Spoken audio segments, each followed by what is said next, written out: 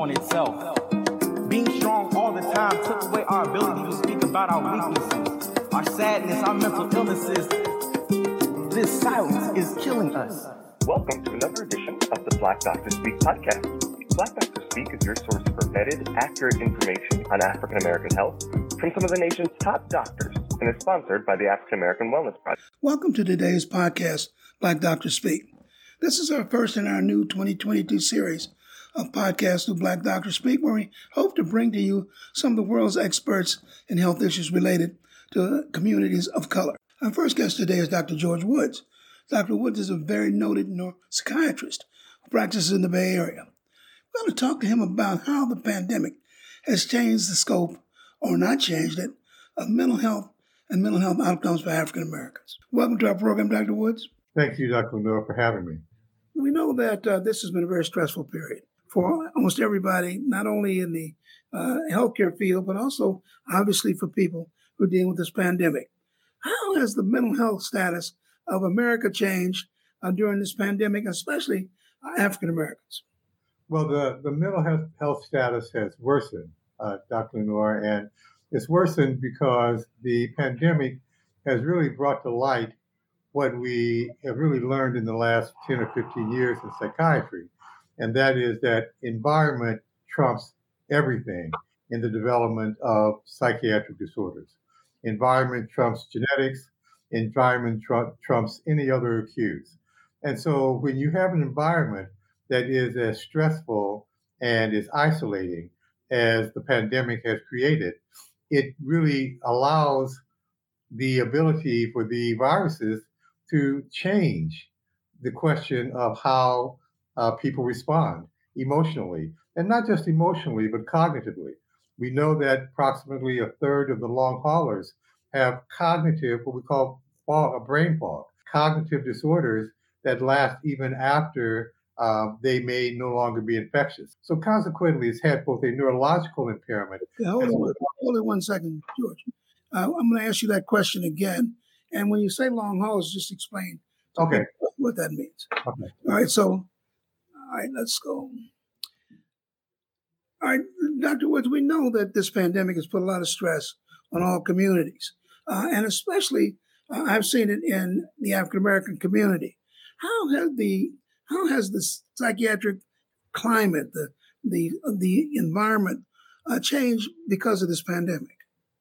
For the worse. We clearly know, Dr. Lenore, that environment is the number one factor in the creation of mental disorder. And certainly in the last 10 or 15 years, that's become increasingly clear, trumping even genetics, trumping even some things that we thought were much, much more important. But environment is really, really the factor in shaping psychiatric disorder. So if you think about what the virus has done to our environment, it has isolated us.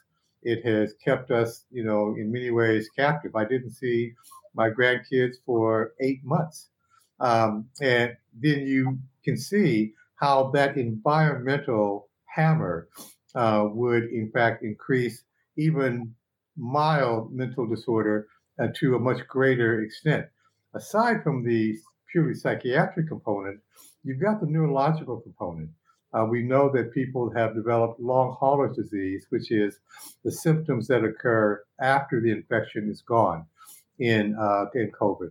And many of those symptoms are neurological. Poor memory, what we call brain fog. Approximately 30% of those that have this long haulers disease have neurological symptoms. One of the things that we are dealing with consistently here at the African American Wellness Project is we believe that vaccinations make a big difference in terms of outcomes and in terms of disease-specific symptoms. You talked about the long hauler disease. I just saw an article yesterday that suggested that that's results from an effect of the virus in the spinal canal. Right. So since that has occurred, what is the psychology in the African American community that's unique in their opposition to vaccinations? The psychology is, as a friend of mine in Alabama says,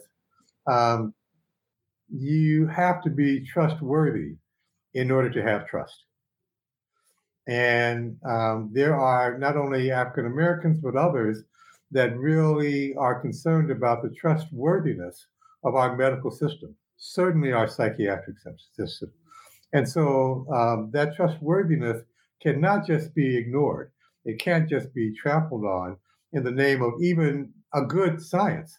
And we know that vaccines are the best science. So we really had to evolve in our approach toward getting everyone vaccinated. And let me just say, we need everyone vaccinated.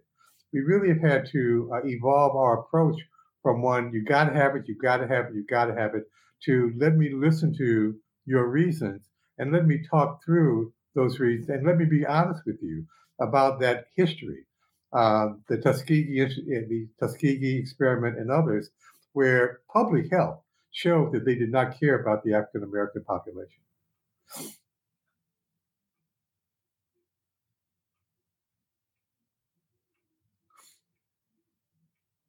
But we've had a lot of information out there about the efficacy of vaccines. Yet we still see, in spite of the death rates and the others, issues associated with the impact of this viral infection on African Americans. What do we need to do to turn this around from just a conceptual mental health point of view? Well, I talk to people every week. I do different podcasts every week. And where we live here, my wife and I, we live between two homeless shelters. And I visit those homeless shelters every week, talk to people, try to explain to them, let them know that there's vaccines that are out there that are available. But it's really a function of listening, Dr. Lenore. We're not going to be able to shove this down their throat. And what I'm seeing over time is as we are able to listen to people and as they're able to see that people really do live with the vaccine and die without it, we're making a significant dent. But it's a tough call. I don't want to imply that I've got any answers up to that.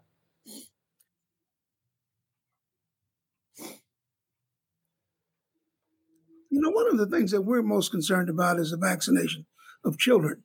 That's going to be an even tougher call. What do you think we can do that makes that discussion a little more relevant? And let's broaden that discussion a bit. When we start to look at who's talking to the African American community and other communities of color, it's often people who are not from that community. Right. It's often people well-meaning and professional and experienced people talking from a white perspective, right. Minority communities or people of color. What advice do you have for them as they try to explain and discuss the whole issue of vaccination, trust, all the things that you brought up? What do you tell them? Are there some tips? Well, I think, the first tip for me is to make sure you talk to your own community first, because I think these are cultural issues. These are cultural issues. And the point you just made, Dr. Lenore, in terms of them not being from the African American community, I think that's a class issue as well as a race issue. And, I think that it's important for us as African Americans to make sure, and particularly as African American, quote, experts, unquote, to make sure that we enlist neighborhood communities, folks, to have this conversation, not just the doctors, not just the psychologists, not just the psychiatrists, but the folks that are in the community that are impacted to such a great degree, to make sure that we're able to provide them with the information so that they can provide us with the entrees to ensure that people will listen to what we have to say. Well, we have a philosophy that we're just going to keep talking because we know that after a while things get old, and the money for discussions with minority communities and health equity, that all kinds of bounces back to where it used to be, and it's not a permanent solution. So we at the African American community are determined just to keep talking, not to be judgmental, not to be negative, but just to keep talking about the facts as we perceive them. Let's broaden our discussion just a bit. Sure. To talk about the engagement of the African American community with the general psychiatry community. There are always two dynamics. One is what's going on with the institutions themselves that deliver the services. The other is what are we doing and what are the cultural norms in our community that make us acquiring psychiatric services so difficult. Well, it reminds me of a story, Dr. Noor. I was probably about 2 weeks out of my fellowship, and I went into a jail to see a young man that was very, very ill, that was supposed to be a gang member. And as he and I were talking, I slipped into, as they say, the vernacular. I slipped into a conversation. I tend to have a bad mouth anyway. I try to watch that, and probably said some things that I shouldn't have said. And he looked at me and he said, "I'm surprised you talk like that." He said, "I expected more from you." And it was a lesson that I've never forgotten because it really showed me that race isn't enough. Really having an understanding, the true humility for those that we serve as providers of care is very, very important. Race isn't enough, and that is certainly true when we talk about both, as we talked about the COVID, but certainly psychiatry. Being trained as a psychiatrist, having a dark skin isn't enough to reach people, because if you don't have the humility and you're not willing to listen to them and understand what they're trying to say, because we've all been trained by the white institutions. There are very few of us that have been trained by institutions that reflect our color, and we've all been under pressure by the white institutions, even those that have been trained in institutions like Meharry, et cetera. But we've all been trained by the white institutions. And it's very important that to understand that we, no matter what our color may be, we're bringing white psychiatry to the masses. And we need to straighten that out. Yeah, that bleeds into the whole system of unconscious bias. Right. Tell us about how that plays out in the field of psychiatry in your experience. Well, and this is my own bias. I have some issues with unconscious bias. I really do understand how important believing that people may not be aware of their biases, and therefore we have to build structures around them to make sure that doesn't impact us. I think unconscious bias is a great paradigm when we're talking about juries, for example, or certain institutions. But I like upfront bias. I think there's enough upfront bias in medicine, and we've seen upfront bias in medicine over the years to be able to deal with it in a straightforward manner. Now, I'm one of those people that wish the South Carolina had left their flags up because I want to know where you are. One of the that's a good analogy. One of the things that happens with African Americans, at least from my reading, I'm no expert, is that your institutions in psychiatry are very quick to treat African American with medications. Correct. And African Americans, I think, among the ethnic groups are probably more suspicious of medications than probably any other ethnic group. Tell me how that all plays out. Sure.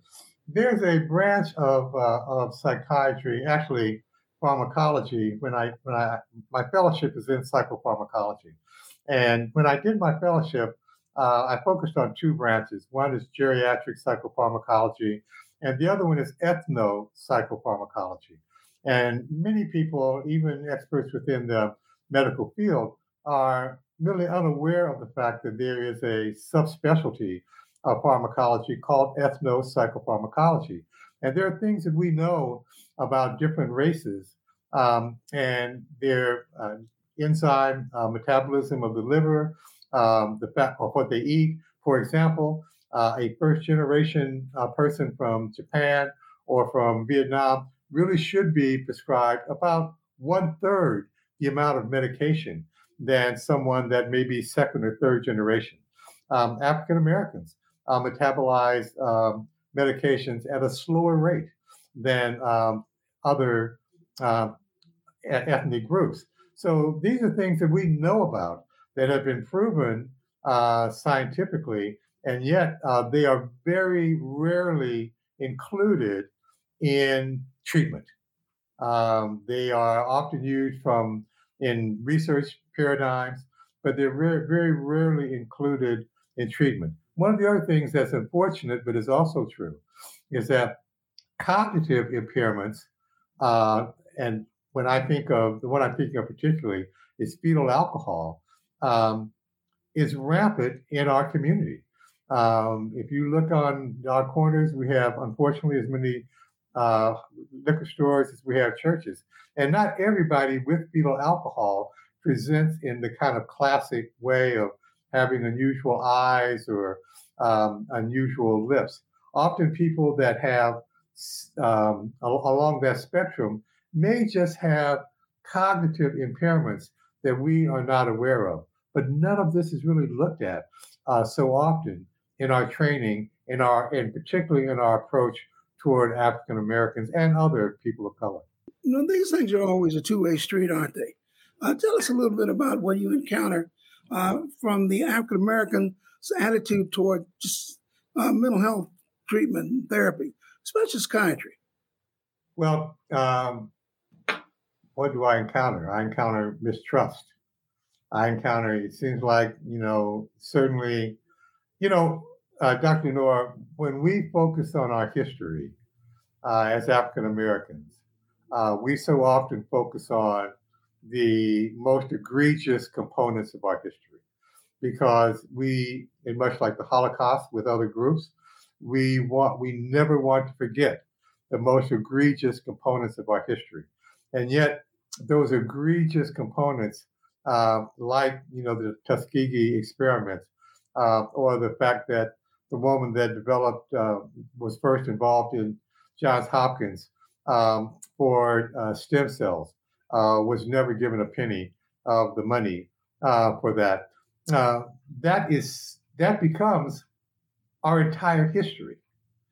And so now to be able to talk to African Americans about other parts of our history where we really have been actively involved in developing, really excellent treatments. The fact that an African American psychiatrist was one of the first persons involved in the identification of Alzheimer's. Those are lost. And when those are lost, all that occurs is the mistrust, the fear that the Tuskegee experiment can occur again. So how do we overcome the stigma that's associated with mental health treatments in the African American community? People are always talking about, you're so crazy, that, and when you start to talk about mental health treatments, people feel that, well, this may mean that I really am crazy simply because I may need some help, or I may recognize people in my environment who do need that help. Right. Dr. Noor, one of the things that I think is so important when we talk about mental health in general, but certainly within the African American community, is that we realize that we want to talk about mental health, not mental disorders. Many people within the African American community, of course, are not schizophrenic. They are not bipolar. They do not have serious mental illness, but they do have problems that can be addressed. They do have problems that need to be addressed in order for them to function effectively. And I think that's really where the whole question that you brought up earlier in terms of unconscious bias is so important. People in the African American community have been traumatized. Trauma is a baseline in our community. And when I, evaluate people, I look to see what that trauma is all about because it's just tragically, it's part of our community. But it's also something that you can talk with someone about. It's something that you can commiserate with them, and you can develop a relationship that is based upon their needs rather than your science. So I think it's important to train experts, people that provide in what we call trauma-informed care. And that's one of the things that I really want us to continue doing in the African American Alliance is to continue with trauma-informed care, to really develop an understanding of how people are traumatized, the ways in which they can still function very effectively through that trauma, and yet it undermines them and creates problems with their tendencies. Now, you are the chief scientific officer for a very large conglomeration of mental health facilities. What changes have you made in their approaches to the care of people of color? Well, let me just say that my first 7 years of training from 1983 to 1990, I worked at Crestwood, and I worked as a psychiatrist. And I was stunned by how they treated their people as opposed to how I'd learned in medical school. I came back 2 years ago, and what I learned at Crestwood is that they're not a medical model. They're a psychosocial rehabilitation model. And so consequently, things like trauma-informed care is part of our model. You know what I mean? We celebrate to the extent that you can celebrate Black History Month. We certainly acknowledge it. I'm not sure there's something worth celebrating all the time, but we certainly acknowledge Black History Month, and we do something about this. And some of the things that we do that may not seem as though they are aimed toward African American populations, but we have 7,000 clients. We have 30 facilities. We serve a heart-healthy diet throughout our entire facility. We make sure that the clients in our facilities, those we serve, we really look carefully and do assessments for cognitive symptoms, for other types of symptoms that we know African Americans and other people of color we have. And we also really work to make sure that our staff reflects our population. So I think that's probably more than many facilities have done. I think to a certain extent, the mental health community has a very big job to do. And often it's criticized, really probably unfairly, for outcomes that sometimes cannot be predicted. And so I think therein lies one of the problems that we have in this country in terms of people accessing symptoms, accessing services. One final area that I think is really important for us to discuss is the whole role of violence in our society. I mean, obviously, the numbers are not always clear that things are much worse, but it just seems to me that there's far more violence now than there was before this pandemic. Is that just a perception, awareness, or are we seeing a real phenomena, and why? Well, let me move back for just a moment, Dr. Lenore. I have to say, and again, this is my own opinion, I don't think that it's unfair. I think that it may not be totally accurate, but I think that as mental health professionals, we have a greater responsibility than we have chosen to fulfill. And I think people have every right to expect us to fulfill that. And as far as violence, the 1960s and 1970s were much more violent. The 1930s and 1940s were even more violent than those periods. So the periods that we're in now, except for this uptick from about 2019 through the pandemic through today, is really not the most violent period in America's history. But what it is, it's the most gun-laden period in American history. Right. So when I think about violence, I think about gun violence, and I just don't think about homicides. I think about suicides. We have more suicides secondary to gun violence than any other country, as well as the homicides. So I lay it solely at the feet of gun violence. That isn't to say that the trauma that people have experienced, because trauma will make you feral. And when I mean feral, I mean like the feral animals that only take care of themselves. You see a group of foxes, and those baby foxes, they don't necessarily take care of their other foxes. They're feral animals. They only take care of themselves. And I think that the trauma has done that tragically for our inner city communities. It's made people only want to take care of themselves. However, if you didn't have a gun in your hand, it would be a much, much different circumstance than what we see today. Any suggestions for the society? This is a big responsibility, but for the society as it relates to changing dynamic about vaccinations, to changing the dynamic about homelessness, to changing the dynamic about violence. Yeah, I'm hopeful, Dr. Noor. I really am. I'm, maybe it's because I'm a Capricorn, but I'm hopeful because I think the pandemic tore the patch off of the social determinants of health.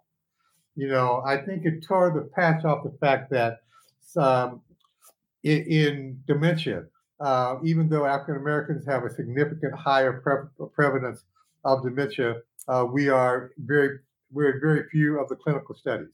The fact that up until 2008, many clinical studies for depression did not have women in them because they didn't want someone that could get pregnant and mess up their studies. And so I have real hope in this younger generation, as well as people like you and organizations, not just this organization, but the other organizations that you have started and really created. I have real hope that that the pandemic will have a good turnout. But we've got to determine, as a friend of ours, John Burris, says, that this is a movement and not a moment. Dr. Woods, thank you very much for joining us. Obviously, you will be leading the initiatives that the African American Wellness Project puts forth in terms of trying to solve some of these issues of vaccination and to keep talking to the African American community, not only about this whole pandemic and adjusting to it, but about the need to be able to access services for mental health when you need them, recognizing them in yourself and in your family. So I think this discussion goes a long way toward helping us to understand these dynamics. And thank you so much for taking the time. If you enjoyed our show, please remember to hit the subscribe button so that new episodes are delivered directly to you every week, as well as rate us on Apple Podcasts, Google, Spotify, TuneIn, Stitcher, or wherever you get your podcasts. And remember, listening to our show is as simple as telling your Alexa, Siri, or Google to play the Black Doctor Speak podcast. Take care, everyone.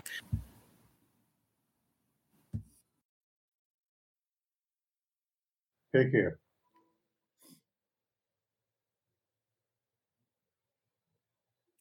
Okay, I'm going to do just a couple things. Hold it just a second. All right, thank you for joining us on today's edition of the Wellness Watch. I'm Dr. Well. All right, let's thank Dr. I want to thank Dr. Woods for joining us today on the Wellness Watch. A lot of good information discussed about the mental health aspects of the pandemic and just mental health in general as it approaches the African American community. We want you to remember we're on every week on Wednesday predictably at 6 p.m. And also at other times, our programs are repeated. We're sponsored by the African American Wellness Project at blackdoctor.org, and also sponsored let me do that again. Thank you, Dr. Woods, for joining us on this week's edition of the Wellness Watch. A lot of good information about the issues around mental health, particularly for people of color, particularly in this time of the pandemic. We hope that you appreciate, as an audience, the guidance that Dr. Woods will give us as we in the African American Wellness Project forge ahead to develop programs that will help you understand some of the issues around mental health and help you to make some decisions around how you approach the mental health of yourself and your family. So once again, thank you to Dr. Woods. Remember, we're on every Wednesday at 6 p.m. and we're repeated at other times. We're sponsored by the African American Wellness Project and blackdoctor.org. We're sponsored by the African American Wellness Project and blackdoctor.org. So remember, health is your biggest asset. I'm Dr. Mike Lenore. We'll talk again next week. Our first guest of our new series is Dr. George Woods. Dr. Woods is a very known